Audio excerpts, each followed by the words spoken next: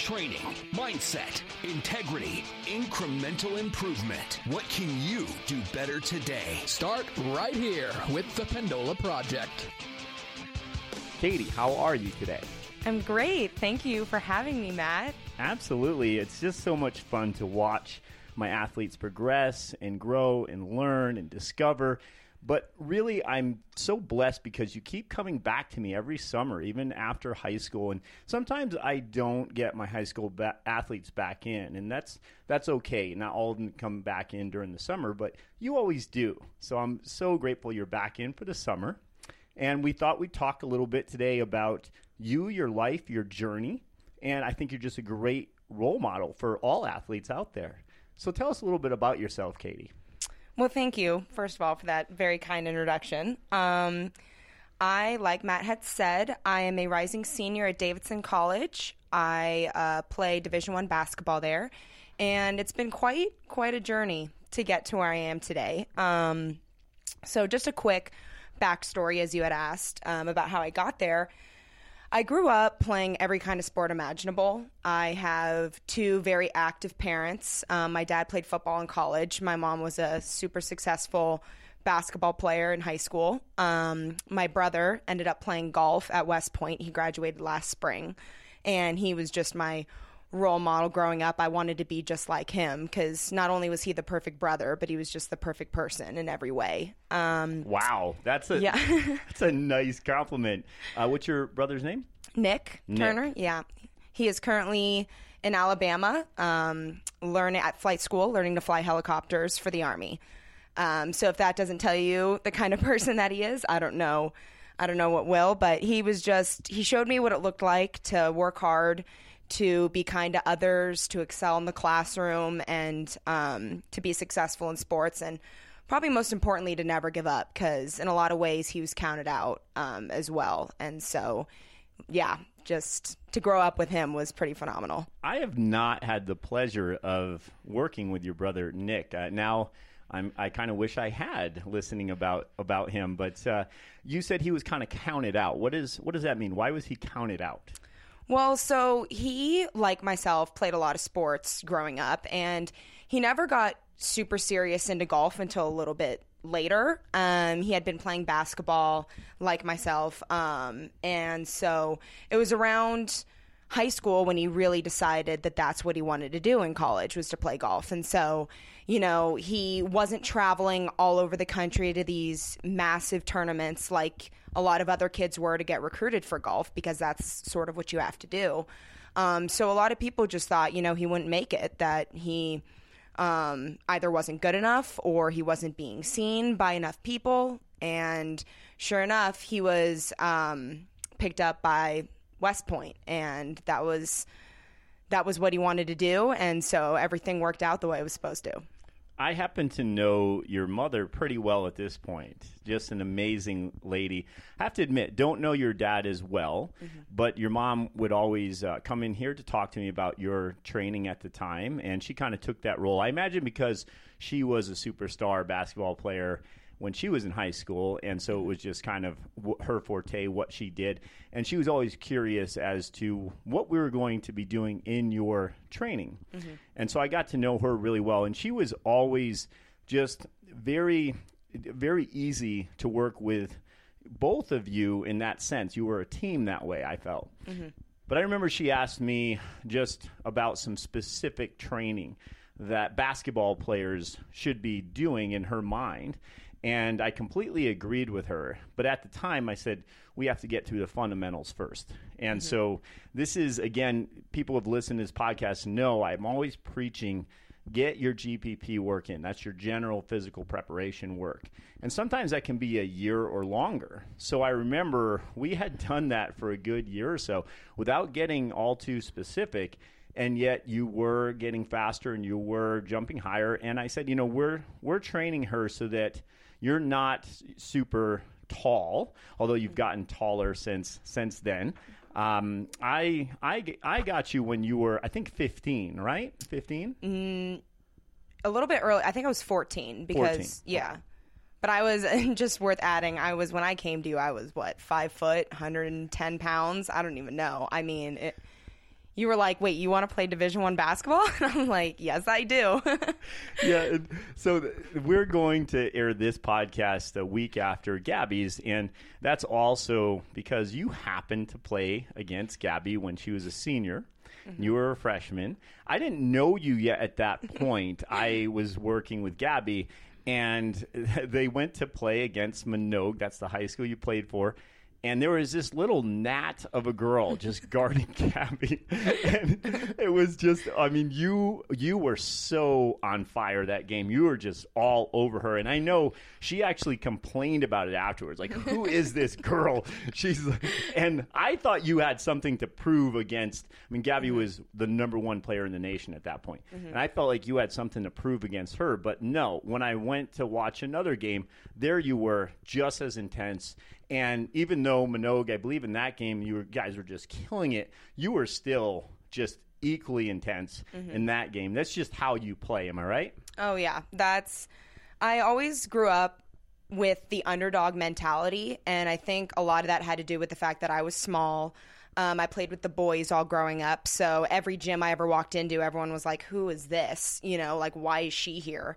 And then, like, even as I got older, it was like, wait, are you sure you want to play Division I basketball? That's a tough thing to accomplish. And so I always had that never give up, can do attitude. And so when I went up against Gabby and just in every game, like you had mentioned, that's how I approached it. But I was so lucky to be able to play against someone like Gabby. I mean, to have that in your backyard, I mean, you don't get that hardly ever in Reno, Nevada. So it was pretty incredible of an experience to be able to do that. And people can't see it, but in my studio here, which is also my office, I did have a renovation done. So I don't have a lot of pictures up yet, and I tried to keep the office a little cleaner and didn't want to put as much stuff up on the walls, also because we have the soundproofing in here now. But if you notice, you are one of the few pictures that I still have up right next to Gabby. And that's for a reason, because I'm always telling people that you can train tall. And I always use you as an example for that. But Thank also, you. yes, of course, yeah. And also just for your never give up mentality, because sure, even though you had the odds stacked against you, you never looked at it that way. And you just related to that in your point is that I see it as a challenge, not a threat. This is such an important point, but it took you a good year or so before we started seeing some of those results that we wanted to see. And then you skip ahead to your senior year. You were the Nevada Gatorade Player of the Year, correct? That was my junior year, but yes. Your junior year. Mm-hmm. And I remember your mother, she sent me a picture, and you were tipping off with the ball, and you had probably this girl that was tipping against you had like 6 inches on you maybe, mm-hmm. and you were just about 2 inches above her hand in that picture. Mm-hmm. Just absolutely amazing, and that was the perfect shot. I'm going to try to find that. Maybe we can put that up for the podcast of what your training had done for you. And I was so proud of you because I knew that took years to accomplish. It wasn't just put in 6 weeks of preseason training and get that result, was it? No. And I think this is a perfect opportunity to say that I can sit here very confidently, no doubt in my mind, that if I hadn't come to you when I was a freshman in high school, there's absolutely no way I would have been recruited the way I was, because he is the real deal. And I am living, breathing proof of that. So thank you, Matt, for that. Well, no, thank you. That's too kind. So yeah, I don't know how much I deserve that praise, but I'll take it, of course. And I tell you what, I can't thank you enough, though, because this is something that I've struggled with in the past as a coach, is that to get the quality that we want with an athlete, I feel like I'm competing sometimes with the influencers out there. And, just get fast quick, right? Mm-hmm. And be able to get these results in the preseason, or let's say in 3 to 6 weeks. And although I do believe that I can get an athlete faster in a short amount of time, to have the lasting results, it takes much longer than that. Mm-hmm. So what do you think about with your training? What kind of advice would you give athletes out there I know, for example, with your protocol, you ended up really sticking to that and understanding the value of that a lot more. Mm-hmm. But what do you think is the most valuable part of your training that you still keep up with today? Yeah, that's a great question. Definitely protocol is one of them. I mean, when you're over playing for goodness, how long, like 5-6 months in a row, with really no breaks, your body tends to start to deteriorate. And so just remembering, and I've done this every year at Davidson, but just remembering the different movements and the different movement protocol that you've given your athletes and you've given me for the past, 7 years, is so valuable and so critical to keep up with, especially late as the season, goes along. But I think one thing too is just the work ethic that you teach in here. And I've always had a pretty good work ethic, but like you don't accept anything but excellence in your gym. And I think that is huge and is a huge testament to you. But just carrying that over into my workouts over at Davidson is definitely something that I continue to do each day. Wow, that's fantastic to hear. And just for the listeners out there that may not be as familiar with protocol, first of all, you should listen to more of my episodes because I explained that a bit. But for Katie, we do some banded pull-apart type of movements, face pull-apart type movements for her shoulder to help disintegrate the shoulder. We also do some lateral line work, so glute med, and the movements that work more if you can think of something like a lateral bridge with a leg raise. Those are the type of things that she's describing in protocol, and those are the type of things she can do every day. And we're always just trying to improve. So even yesterday, we did some isometric type of movements and tried to figure out where we needed to focus on a little bit more with what we call end range expansion in your joints, because it's the stability and mobility equals ability. That's kind of what I try to teach you guys. And the thing I give you a lot of credit for is you really buy into that and you don't think that it's a waste of time. Mm-hmm. And so that really helps, because you are an example for the other kids and they see how good that you are and where you've gotten to in your career. And it helps me out quite a bit because they buy in that much sooner, that much quicker, wouldn't you think? Mm-hmm. Yeah. And it's funny, I walked into the office today and I was like, man, Matt, I am so sore. And it was funny because yesterday, as you were saying, like we didn't do a huge like strength routine. I don't even think we lift up a single weight. And yet this morning I was just like, oh my goodness, my hips were on fire. And that's just the kind of work that you give your athletes and the things that you can do with just, the research that you put in, the work that you put in. And so you don't really get that anywhere else. And it's something really special, I think. Well, thank you. Yeah, just the training.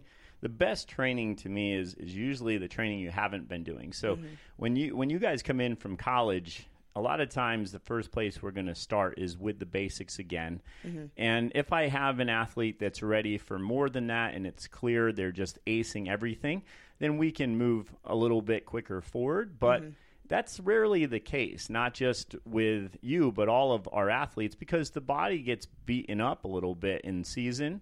And then it does take some time to rebuild some of that base or to strengthen that base to its best capacity and then move forward in the season. And so with your training and your protocol and all of the movements that you do on a daily basis, how many hours are we talking about in a typical day or in a week that you give to basketball to be a better version of yourself for the sport? Do you want that answer in like the summer or in mid-season? Because it does kind of vary. Yeah, no, I love it. So yeah, let's start right now with the summer.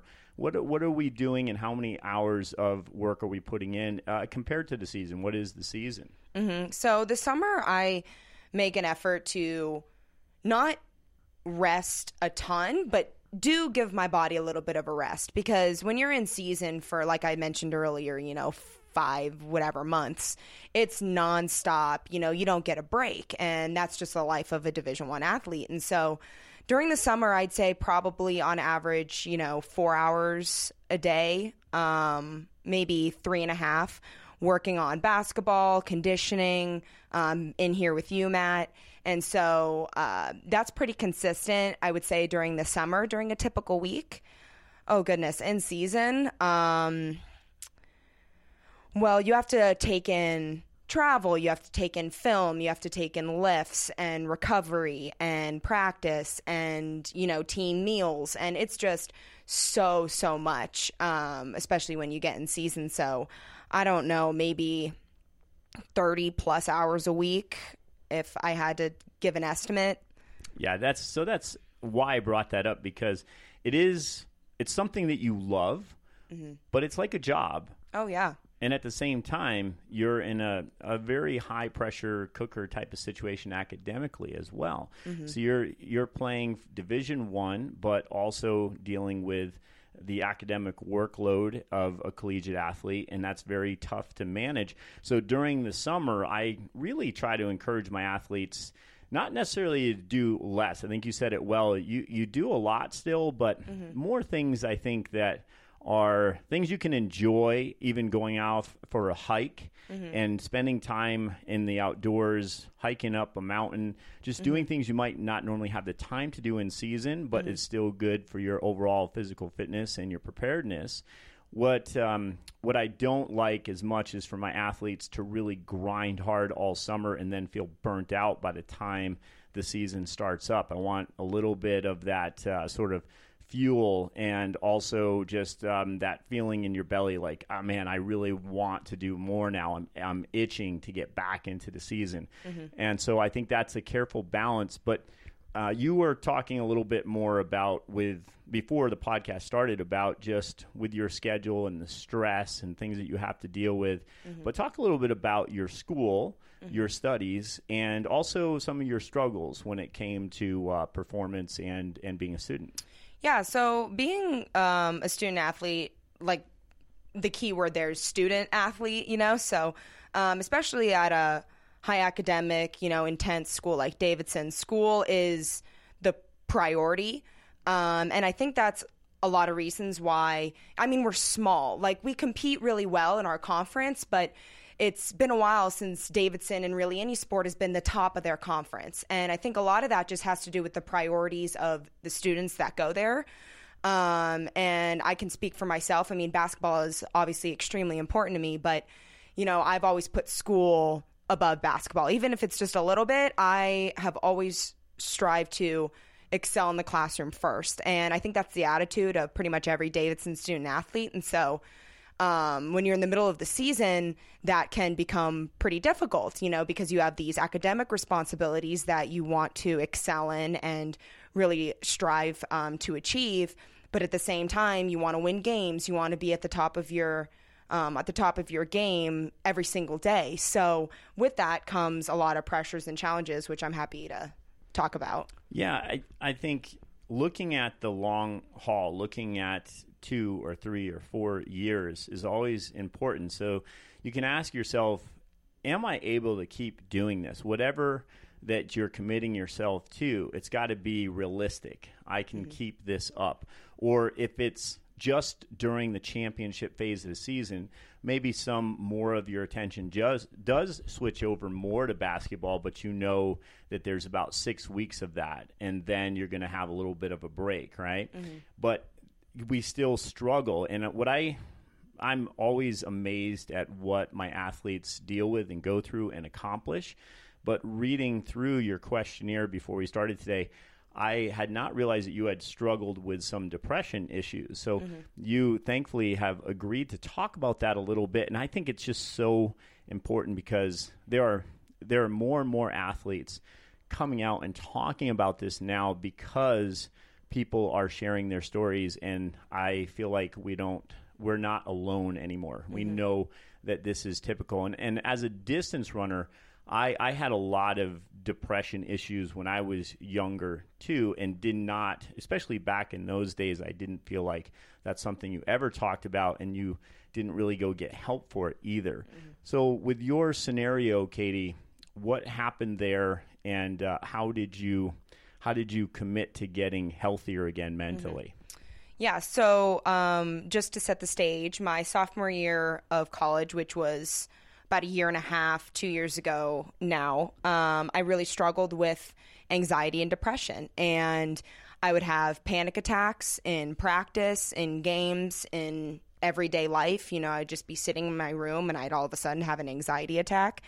And I had no idea what was going on. I know I had mentioned to you before this, I kind of call it the invisible enemy, because it's not something that you can, get a CT scan and point to, like, here's what's wrong with you, here's how we're going to treat it. It's like all of a sudden you're feeling this way and you don't know why. So I saw a counselor for nearly 3 months over at Davidson. They have an excellent health center that you can go to and provide support for students like myself. And he encouraged me to do some intense journaling and some reading, which I really did. And that proved to help me a lot over the couple months that, it was really bad. And so nobody knew that I was going through this. Not my coaches, teammates, parents, best friends, like nobody knew. And that was 100% my decision. And it wasn't necessarily because I felt like I would come off as weak. I just felt like I had so many responsibilities and I had placed these expectations on myself that I wanted to be strong enough to go through it alone. And so, looking back at it, there was no doubt in my mind that it would have been so much easier had I let someone in, had I told someone about it, because like you had said, so many people go through this. And I later found out that another young lady on my team was going through something that same year. And had I known that, had she known what I was going through, maybe we could have helped each other out together. So I am very open to talking about it and sharing my experience. And I'm happy to say that I've come such a long way, and I haven't had an anxiety attack for months now. I can't even remember the last time, and there are a lot of reasons for that, but like I said, I'm so happy to share with people that they're not alone. Yeah, it's so important that people realize this is a part of the process for many of us, and in some reflection, I think, for all of us at one time or another. That's a part of being human. And you mentioned before student athlete and being a student first and then an athlete. But I would even take it a step further and say you're a person first and then a student and then an athlete. And I really believe it has to be in that hierarchy because you have to address the person. And knowing what I know about you, certainly I don't know many people stronger than you. So I think that when you're sharing this experience, it's super important if listeners out there, if you've gone through this or if you have a son or a daughter, maybe they should listen to this podcast and realize that this is very normal.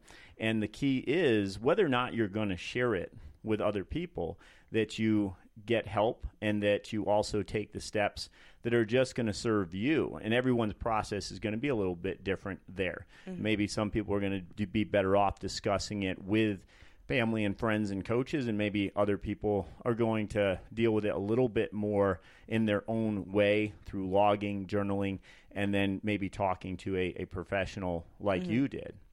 Yeah, I just wanted to say, to your point there, is that whether you choose to talk to someone about it or you don't, I think the most important thing, and you hear this all the time, in movies, and you hear people talk about it, but it's so true. And me having gone through it, I can, say firsthand that it does get better, and that if you just hang on and again, have that never give up attitude, not just in sports, but in this case, life, everything happens for a reason. And while you're going through it, you may not understand what that reason is, and it may seem so far away from you and like you completely lost yourself, but in the end it comes through, and you're so proud and you're so satisfied with the fact that you did hang on. And so again, just to whoever's listening, if you do choose to tell someone, if you don't, just remember that it does get better. That's wonderful advice. And how old are you now, Katie? I am 21 in about 2 months. I just wanted to point that out because it truly amazes me at how mature you are. And well-spoken, obviously, and confident. I mean, a lot of times I have to tell people that I'm talking with first time on their podcast, this is your first podcast you're doing. And and we kind of discussed how many people would be listening, and I think that would intimidate some people, and yet you're talking nice and loudly and confidently, and that's who you are, you know, and I love that about you. And so what I kind of want to reiterate here, though, is the signs here, because you mentioned something before that a lot of athletes that get to these higher levels, or maybe not even necessarily the higher levels, but they expect perfection. They expect a lot out of themselves. And that is something that I have noticed a lot, is athletes hold themselves back because they're trying to be perfect. And yet with the image that I have of you, the last thing I would worry about with somebody like you is depression. But it makes sense when you're putting extra angst on yourself and extra stress, and all that weight is on your shoulders all the time, that can just end up beating you down and weighing you down. And then you have to find a way to deal with that and get that weight off your shoulders and realize that you can make mistakes.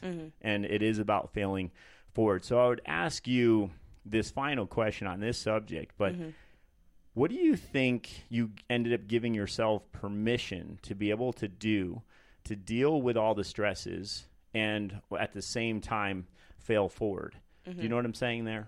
Yeah. So I think you hit the nail on the head for sure. Like, I see it not only with myself, but with my friends and with my peers, that when you get to that level, you're not used to struggling in this area or this area, and then you put everything else that's going on in your life on top of it, and like you said, it just sort of weighs you down. So I think the hardest part when I was going through it was that, you know, there was this great quote that I read when I was going through it, and it was that the only person or the main person that you need to have your back is yourself.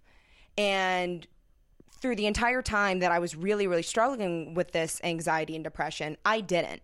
Like, because I didn't understand why it was happening to me, I honestly hated myself for it. You know, I was confused. I was like, I have everything perfect in my life. I mean, I have the best family, friends. I'm at, you know, a remarkable academic institution, you know, living out my dream, and yet I still feel this way. So I didn't have my own back in all of this. And I just looked at myself as, you know, a constant failure. And so when that changed, when I finally realized that, no, you know, God loves me and I love myself, and all these people, you know, just have this love for me that I wasn't recognizing, everything changed at that point. It was like a light bulb sort of went off, is the best way to describe it. And I still struggled, and I still do struggle, but that makes all the difference in the world, is how you feel about yourself. And if you're faithful, as I am, I'm a devout Catholic, that realizing, you know, God is always with me, that is what makes and ended up making all the difference for me. I love it. Any sort of community or culture, your team, your support system around you is going to love you and support you no matter where you're at, no matter how high you rise or how low you fall. And I think once you recognize that and understand that, then it can actually help to elevate you to even higher levels. And it makes me think, I shared with you, I also suffered from some depression when I was younger, not making it to the Olympic trials. And yet, really, that was sort of my whole identity for a long time. And I was that big fish in a small pond, and then I had gotten to higher levels, and then showed up at this time trial where I was really going to prove myself, and led it for 19 miles. And the last mile, anybody that I was trying to beat that day passed me, and that was my cutoff. That was it for me. That was the end of my competitive journey to the trials. And although that day was not an actual Olympic time trial standard day, it was just a day where I realized that I wasn't going to make it, and I had to accept that. And then there was some tough times ahead of me after that, because I had put my whole identity in that. So that being said, you are so well accomplished already. Even I think you have an all-time leading score, don't you, for three-pointers, was it? Yeah, so I set the Davidson all-time record in a single season for three-pointers. Amazing. For women, because, Steph Curry is the other one, and he's got me by quite a bit. But for women, yeah. No, absolutely. And also, I think you've scored 1,000 points now for your, That was this last year. I had just surpassed that marker. Absolutely amazing. And so I mentioned that too because this is your last year.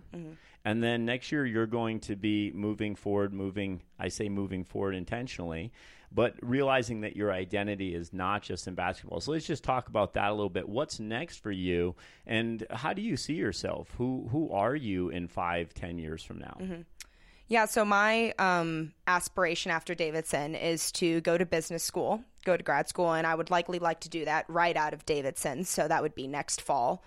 I have big dreams. I want to start my own business, and what that looks like. I want to help people who are struggling with mental illness, being someone that has done that. I don't know exactly what that would look like as of now, but that's really the main goal and the main dream. And that has changed because, my whole life it's been, okay, excel in the classroom and excel in basketball. But now basketball's over in a year, like you said. And I have these new goals and these new dreams that are very career-centered. And, I want a family, and that's way down the road, like you had said about in 5 or 10 years. But all this stuff is coming up very fast. So it's pretty crazy that it's all happening so suddenly. But I'm ready, and I'm excited. Yeah, it goes quick. Let me tell you, you say 5 and 10 years, but it goes so fast before you know it. You're looking back like I am and saying, geez, what happened to my 20s, right? Yeah. I still can't believe that I'm closer to 50 now. Yeah. So listening to you, I wish that I had my head screwed on as well as yours is, though. When I was your age, I was just kind of bouncing around at that point, and especially after not really knowing what I was going to do after my competitive running. And I did some fun stuff like hot shotting, but really what I was doing is just trying to kind of use my energy for some good. And I did AmeriCorps, National Civilian Community Corps, for a couple of years, but I was really just kind of lost and trying to at least give that unfocused energy some purpose. And so I was really happy I did AmeriCorps, especially did a lot of projects, unmet human needs, and educational projects, environmental projects, public safety projects. So it gave me a better idea about serving and serving others. And I bring that up because you've already mentioned that you really want to use your knowledge and your competence and all the things that you've gotten out of both being a student and an athlete, but primarily, as we say, as a person, it comes back to that, is serving others. And it strikes me how many successful athletes I've been blessed to be around that end up dedicating a lot of their times, if not their careers, towards serving others. And so that's just, it's really nice to hear too, because I know I'm starting to get to be that old fuddy-duddy age where, and I'm thinking to myself, oh man, what's going to happen with this next generation? But then I hear people like you talking, and I know that that's why we're always going to be okay. There's always going to be people like you moving our culture forward. And that's something that I feel blessed, because part of my legacy is to serve my athletes here so that they can turn around and serve other people, and that compounding effect, sort of like that ripple effect in the water, right? And that's sort of the legacy that I've always wanted to live. And it sounds like your legacy very similar. But what do you think about, at the end of the day, Katie, there's going to be challenges in your life still coming at you that you'll have no idea what's going to happen. And I know you specifically had written to me about everything happens for a reason, and you believe that. So let's talk more challenges now in your life coming up. You lose your job, and the economy's really bad. You have things like COVID where people are losing their businesses, and they've worked so hard. You mentioned about owning your own business one day. You can work hard for 10 years, something like this happen, and lose your business. How do you think your experience as a person, as a student, as an athlete. How are these experiences serving you so that you can deal with that kind of a challenge and still make it forward, even when you don't know what's next? Mm-hmm. That's a great question. And I've obviously shared about my anxiety and depression, but growing up, and I had mentioned this at the beginning of the podcast, but I have that underdog mentality. And that is without a doubt something that will follow me my entire life, because I kind of, again, just touching on how I got to Davidson, I was not heavily recruited. I had these dreams of going to Stanford and to Princeton and to Penn and these really big name schools. And, you know, they had talked to me, but they didn't really want me. And thank God. I'm just going to sit here and say thank God, because had they did, I never would have ended up at Davidson. I would have never given Davidson, you know, the little tiny liberal arts school in North Carolina, a second look. And Davidson's the best thing that's ever happened to me. But at the time when I wasn't being recruited, you know, I was a junior or whatever in high school, it was like, well, why? Like, I'm doing everything right, or I felt like I was doing everything right. I'm working so hard. You know, I'm just as good as the girl that that's playing next to me on my AAU team. And so all these feelings, but I never doubted myself. And I never gave up. And I know I keep saying that, but during that entire recruiting process and prior, you know, when I was that 5'0" girl that everyone was like, you know, you should look into something else. Division I basketball is going to be tough for you.